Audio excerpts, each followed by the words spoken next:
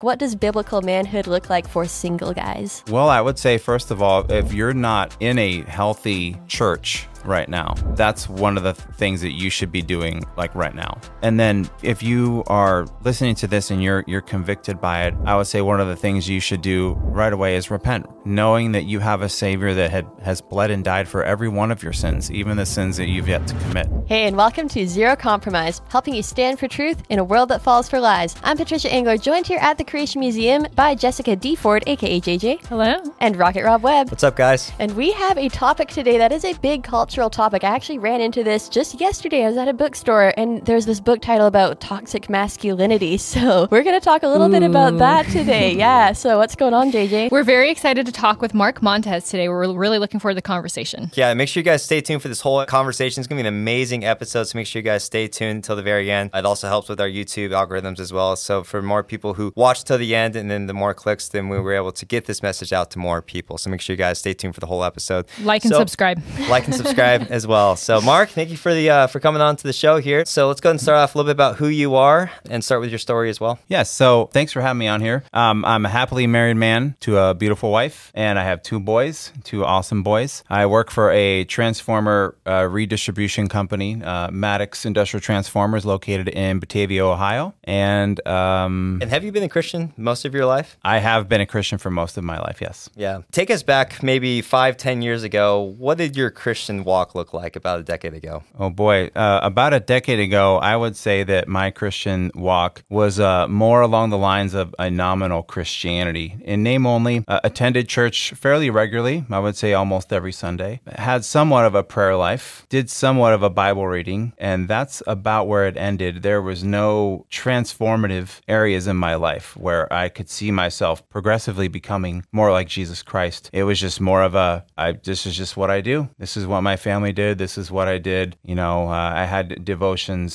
celebrated Easter, celebrated Christmas, and that was about it. So talk with us how the Lord broke you out of that and how you went from a nominal Christian to being more of a Christian that had conviction, that wanted to be undisciplined and obedient to God's word. Sure. So I would say probably about 3 years ago, when our country was kind of just disarray with everything that was happening, George Floyd, coronavirus, all those things, I started to get challenged. And I think that initially happened when I had went onto Instagram and posted the infamous black square in remembering George Floyd. And I had a faithful brother reach out to me and send me a video from Vodi Bakum about cultural Marxism, a term I had never, ever heard before. And once I watched that video, it kind of just opened my eyes to what was going on around me. And then I realized that the church I was going to was not speaking to some of these issues, which in turn made me have some discussions with the elders there. It made me reassess our membership at this church. And ultimately, through prayer and just through multiple conversations with the elders there, I realized that was not a place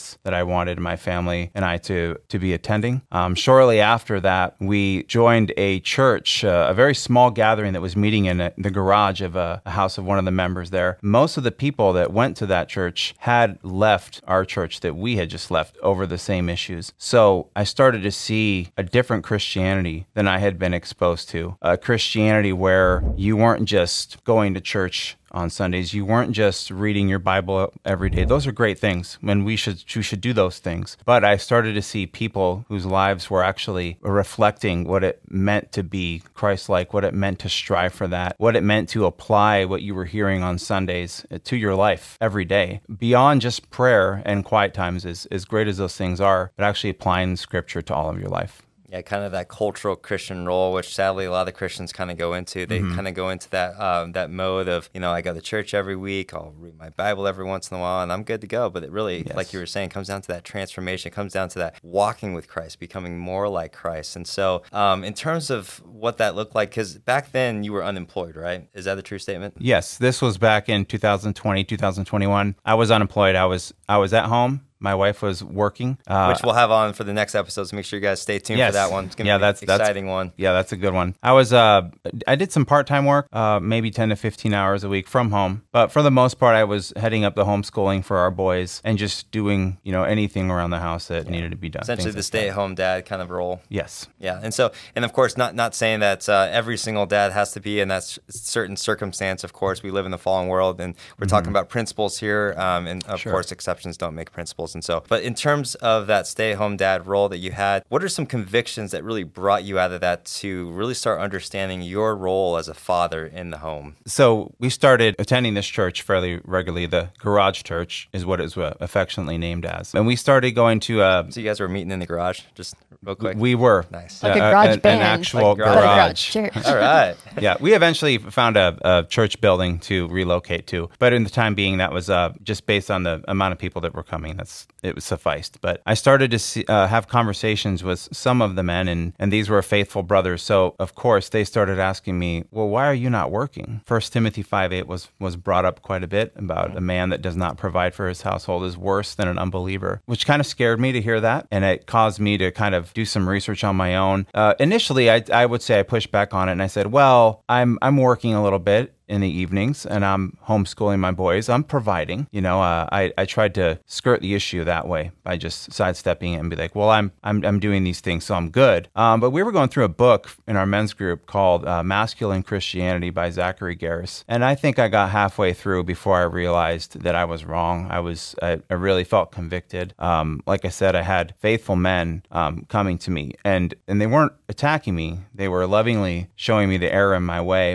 One of them was a pastor of our church. He eventually became the pastor. He wasn't at the time, but he was faithful and loving and a true shepherd. And it was through him and through some of the other men there that I was able to confess my sin, ask the Lord for forgiveness, and then get to work. Amen. It just again shows the lack of discipleship we have in churches today, with the older generation passing on the knowledge to that next generation. So praise God that older men were in your life there. Yeah, absolutely. And again, like there could certainly be situations where for whatever reason the dad can't work, and not to say anything about that, but in terms of even like wherever a guy is at, there's just some biblical principles for what Christian, I guess, masculinity looks like. So from the Bible, what would you tell young men specifically? What does biblical manhood look like? Biblical manhood looks like modeling the true biblical man in Scripture, and that's Jesus Christ. Amen. And so what we see Jesus Christ doing is being faithful to his bride, laying his life down for his bride, like it talks about in Ephesians 5, and we're supposed to model that. And that means that every area of life we're supposed to model that. And so I think leadership is something that needs to be embraced. That's not something we see a lot of young people nowadays doing. It can be something like Zoom Church, which really took off during 2020.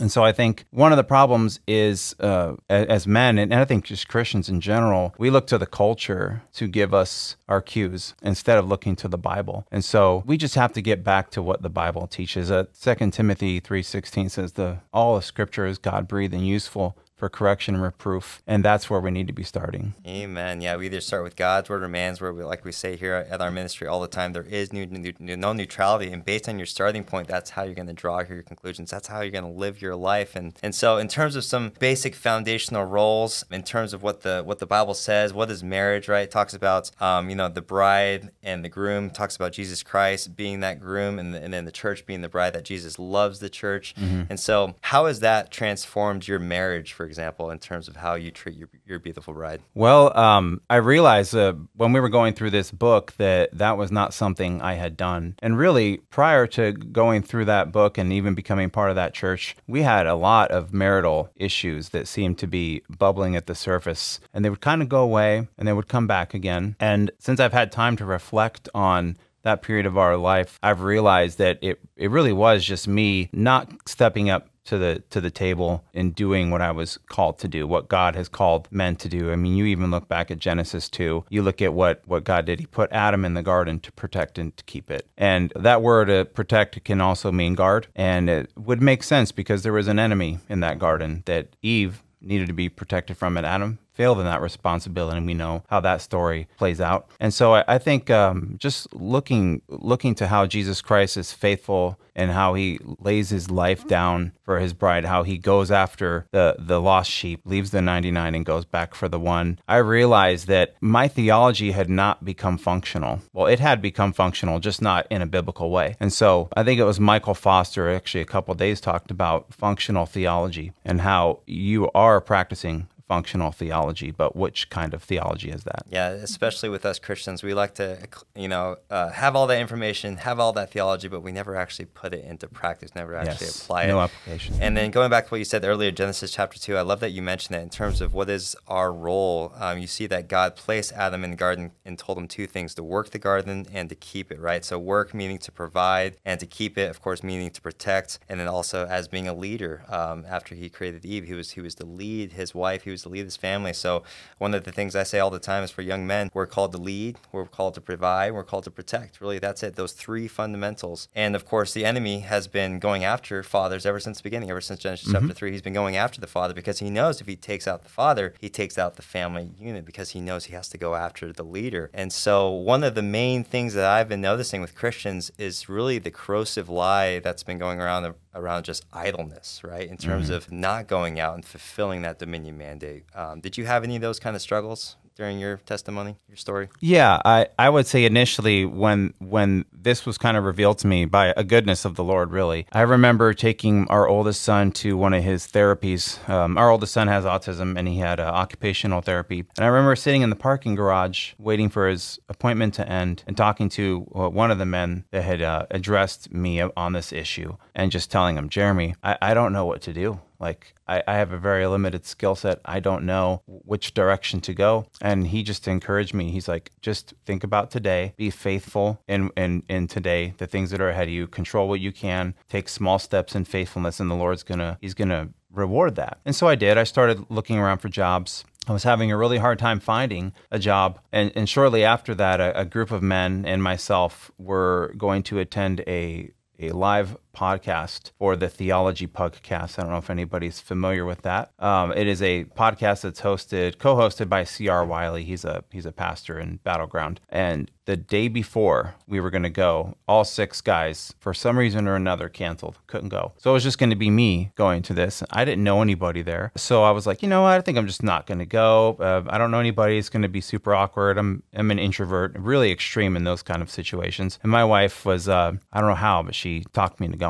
And so I was like, oh, okay, I'll go. And so I get there. I go into the main area. It was at a pub, and the main room that they had reserved for this, there was one seat left. And there's this guy sitting next to the open seat, and he kind of waves me over. I have no idea who this guy is. And I'm like, this guy seems too happy to be calling me over to him. So I go over there, and he's like, yeah, there's a seat here. And so I sit down. We start having a discussion. And then as the podcast starts, he leaves. He's gone the whole time. And then when he comes back, he apologizes at the end. He's like, oh, I'm so sorry I had to leave. I'm helping run this podcast. I'm like, oh, yeah, no problem. And so we start talking. He asks me, who I am and what I'm doing there, what I do for a living. So I tell him, actually, I'm looking for work right now. It turns out he was the CEO of Maddox, and I didn't know. I never met this guy before. And so we start talking, and he's telling me about what they do, and I immediately start trying to find a way to get out of it. I'm just like thinking to myself, oh, I don't work with tools. I don't work with my hands. This obviously is not for me, because if the Lord was going to provide, it would be something tailor-made for me. That's just really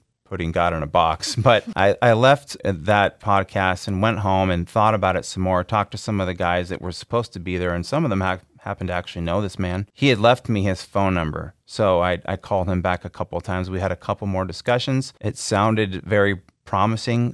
By the end of those discussions, it sounded like I'd have the job, essentially. So he told me to contact their HR department. I contacted them. He said, let them know you've already spoke to me. Shortly after that, I had a discussion with Michael Foster. He was doing the screening. Who also works for Maddox. Yes. So he calls me. That goes really well. And then I had an actual interview. That went really well. And I was told, 3 weeks, you'll probably hear back from us. And 2 days later, I get a offer letter in my email. Praise God. And that's kind of the Cliff Notes version, but that's basically what happened after that. And it was just like amazing to see how fast God provided. It was a couple weeks before that. I had no idea what I was going to be doing and how I was going to be able to provide for my family. And the Lord really does reward faithfulness. I was not looking for a reward. I was just looking for God to provide for our family. Yeah, that's awesome. You mentioned the virtues of leading and providing and protecting, and those are a reflection of Christ and the example that Christ set forth for men to live that out. And those standards for men don't exist apart from Christ either, because otherwise you're just stuck with the cultural whims and subjective nature of what other people think biblical manhood is. So it's good to go back to God's design and what he sets as those standards for biblical manhood. And that's probably not always easy to live out, especially right away when you're trying to figure it out. So what did that look like in the home for you as you started to develop this conviction? How did you flounder a little bit? What did that look like as you progressed into that in the home? Sure. I floundered a bit. I think one of the ways that happened, well, first of all, I would say that anytime you're rebelling against God's design, it really just brings disaster upon your family, your personal life. That really does put a barrier between you and God.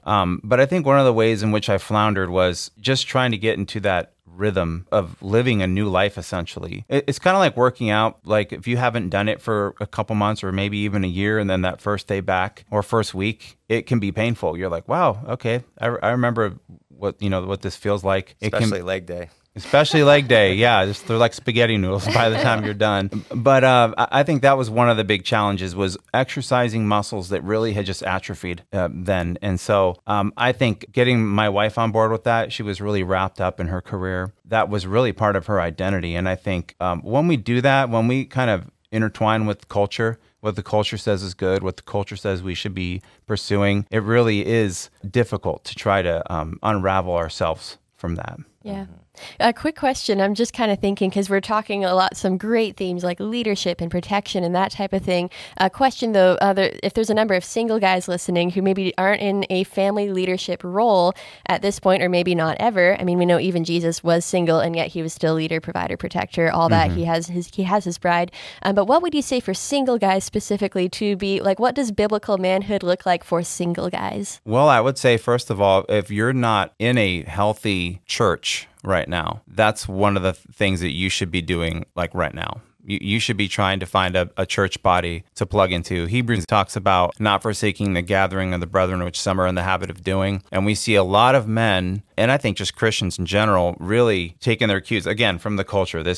We can't get away from this. The culture really has just infected the church. And one of the ways that we do that is we kind of look at Christianity as just a personal thing. And where the Bible talks about we're stones that have been built into a living house. The Bible talks about the body of Christ. We're all part of the body. The eye cannot say to the hand, I have no need of you. And there's plenty of other references about the body. We're called God's family. We've been adopted. And there's a lot of language that talks about what we are now as Christians. And so really just getting rid of that individualistic mindset and looking at the church as Christ's bride that he died for. I think that was a big one. And then, if you are listening to this and you're convicted by it, or maybe you're seeing yourself in my story, I would say one of the things you should do right away is repent. Repent of what you've done. Repent of how you've lived, knowing that you have a Savior that has bled and died for every one of your sins, even the sins that you've yet to commit. And so that empowers us to walk in newness of life. That dead man no longer has power over us. And so I think just making daily little changes. There's that Jordan Peterson quote where it says, like, make your bed today. Mm-hmm. I think there's some real wisdom there. I think just doing the little things that you can control. I think of that conversation I had with Jeremy when I was in that parking garage talking on the phone. I just felt totally helpless. And he was just like, whatever you can do today, just do that. There you go. And so I think just taking small steps. You're not going to do something extraordinary. Most people, it's not going to happen overnight. I think of this is kind of applicable to my situation because I am married and I have kids. But there's a G.K. Chesterton quote that says, the most extraordinary thing is an ordinary man, an ordinary woman, and their ordinary children. Mm-hmm. So I think there's a lot of wisdom in that extraordinary things are really just walking in obedience to God and keeping his commandments. Jesus says, if you love me, you will keep my commandments. Not if you love me, you'll have uber emotions about me and weep uncontrollably. No, there's action attached to that. There is doing. We're told not to just be hearers of the word only, but doers as well. Yeah, to fulfill that dominion mandate. And that's one of the things I see with so many young men, especially single men today. It's like, if you're a single man, you have that time to go out and do kingdom work, right? Mm-hmm. Go out and fulfill that mandate of spreading the gospel, spreading the message all throughout the world. I mean, just going back to Genesis chapter 2, God put Adam in the garden, and he told him to work it for the greater good, not for himself, but for the greater good, of course. And so that's one of the things that I'm always thinking about as well. And like JJ was saying, it's easier said than done, of course, right? And we have to make sure that we're not relying on our own strength. We rely on God's strength. Ultimately, we pray for that constantly. So pray unceasingly. Yeah. In the last few minutes that we have here, do you have any resources or last minute advice that you would like to point people to? Yes. I know I've talked about this a couple of times, but I don't think we can say it enough. The culture really has really infected the church. There's a couple of quotes that I wrote down for this podcast, and one of the quotes is from Dr. Joe Boot. I don't know if anybody knows. Yes, Canadian. You know, well, not Canadian, but he lives in Canada. Canadian. So yeah, he did. I think he lives in the United Kingdom now. Oh, is he back? Oh man, But the Ezra I met him in Institute- Canada. The Ezra Institute is in Canada. And one of the things he says is that culture is what you do with God's creation. And everybody's doing something with God's creation. Culture is religion externalized. That's another quote that he has. And then there's this Doug Wilson quote, and he says that your theology should flow from your fingertips, and whatever's coming out of your fingertips is your theology.